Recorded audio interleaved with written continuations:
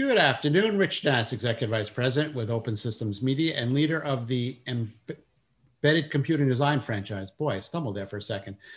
I've only done about 1,000 of these, so I should probably know what I'm doing here. But I lead the Embedded Computing Design franchise, and this is the Embedded Executive Podcast, which we do weekly, and we talk to an executive in the embedded space.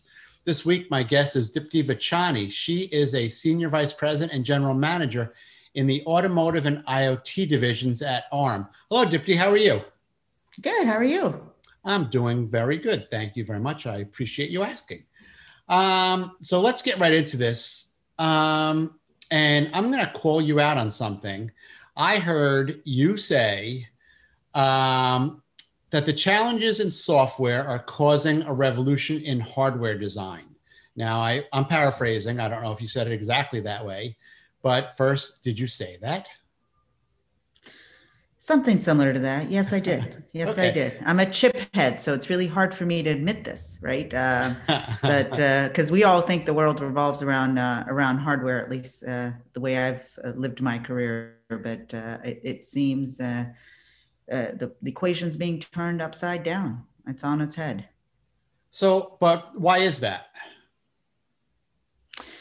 Well, most of it is coming from, if you think about the world of AI and the revolution that's happening in our world with ML workloads and machine learning, we're now looking at what was infinite compute in the data center, where a lot of these workloads were sitting, now moving to the endpoints and having to comprehend the power, performance, footprint, memory restrictions of the endpoints brings these worlds of data center endpoints all together, right? And the data center now has to comprehend, if I'm going to push a workload down to the endpoint, what's the hardware of that endpoint? How do I get my models to work within that endpoint? And that endpoint now is designed to work on the workloads. It's being created to work on the workloads that are being pushed to those endpoints. And being at ARM, we get to see this entire world. We have 70 billion Cortex-M at the endpoint. So the software developers at the endpoint. And then we see what's happening in the data center with machine learning and training in the data center, and how these worlds are starting to collide, and how the ecosystem of silicon developers are now saying, I've got to understand my workloads. I've got to see how these models get pushed to my endpoints.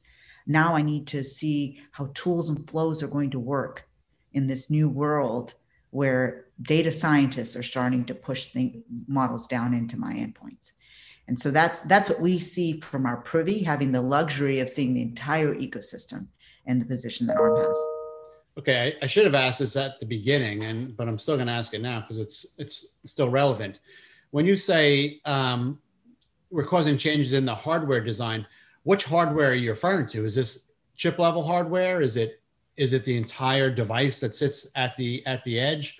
What are you referring to when you talk about hardware? Very much the world that I'm looking at is chip level hardware, right? What goes inside that hardware? How is that hardware built? That's what I mean by living my life as a chip head. That has implications into the system, of course, right? The box is developed differently. The robot looks different. There's different sensors on there. We have cameras, we have graphics displays. So that has implications to the overall box, as you want to call it. But I'm mainly talking about how that chip is being designed, how the world of chip design is changing.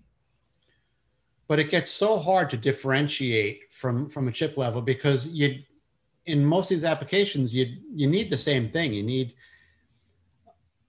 a crazy amount of compute power. You need lockdown security. So what is the differentiator from your customer's perspective? And that's where the chip design world is changing, right? And that's what I mean by software-defined hardware. What's differentiating for the endpoints is understanding exactly what workloads are going to sit on my hardware.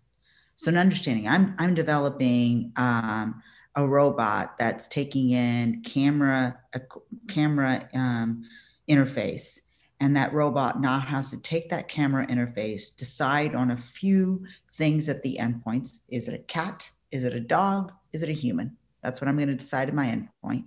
And then I'm going to send that information to the data center. So how do I do that the most efficient way possible? What is that workload? How much ML do I need? How much ISP do I need? Do I need a GPU on this thing? And how do the understanding of that workload then allows you to differentiate that chip to be the best PPA that's possible. Because these things are going into smaller and smaller footprints, have less power to deal with. And as such, the efficiency, understanding the workload so I can get the best processing for that particular workload is what makes the endpoints different. This is how how we can differentiate those endpoints. And they're getting it into this, and you'll see the most magnificent things from our silicon vendors getting it into the tiniest, smallest footprint, but yet still having some machine learning, predictive analytics at the endpoints. These are the kind of things that our silicon vendors are doing to truly differentiate themselves, right? And expand their privy of information into exactly the workload that they're trying to process. So I'm going to go into a place that you're probably uncomfortable with. What you're describing to me says, man, if only they could do something with NVIDIA, that would be perfect. What a great idea. Yeah, it really is. It's a brilliant idea. You know, what you described from a visual perspective and what Armor is really good at, that just makes so much sense. It does. I think you and I are not the only ones that came up with that idea, though. Fortunately for us, and again, you know, you've heard the news. You know what's going on. There is a beauty in that marriage, and I believe that it expands our ecosystem. It expands what we can offer the ecosystem. But let's let that play out as it needs to over the next year or so. Okay. So going back to the original thought about the software having some sort of control over the hardware, how much control does ARM have over the hardware? When you have these meetings, you're doing the defining, but at the end of the day, it's still it's up to your customers to define the hardware. Yes, and that's where they can differentiate. So, of course, we create. People think of ARM as the CPU architecture of choice, and of course we are.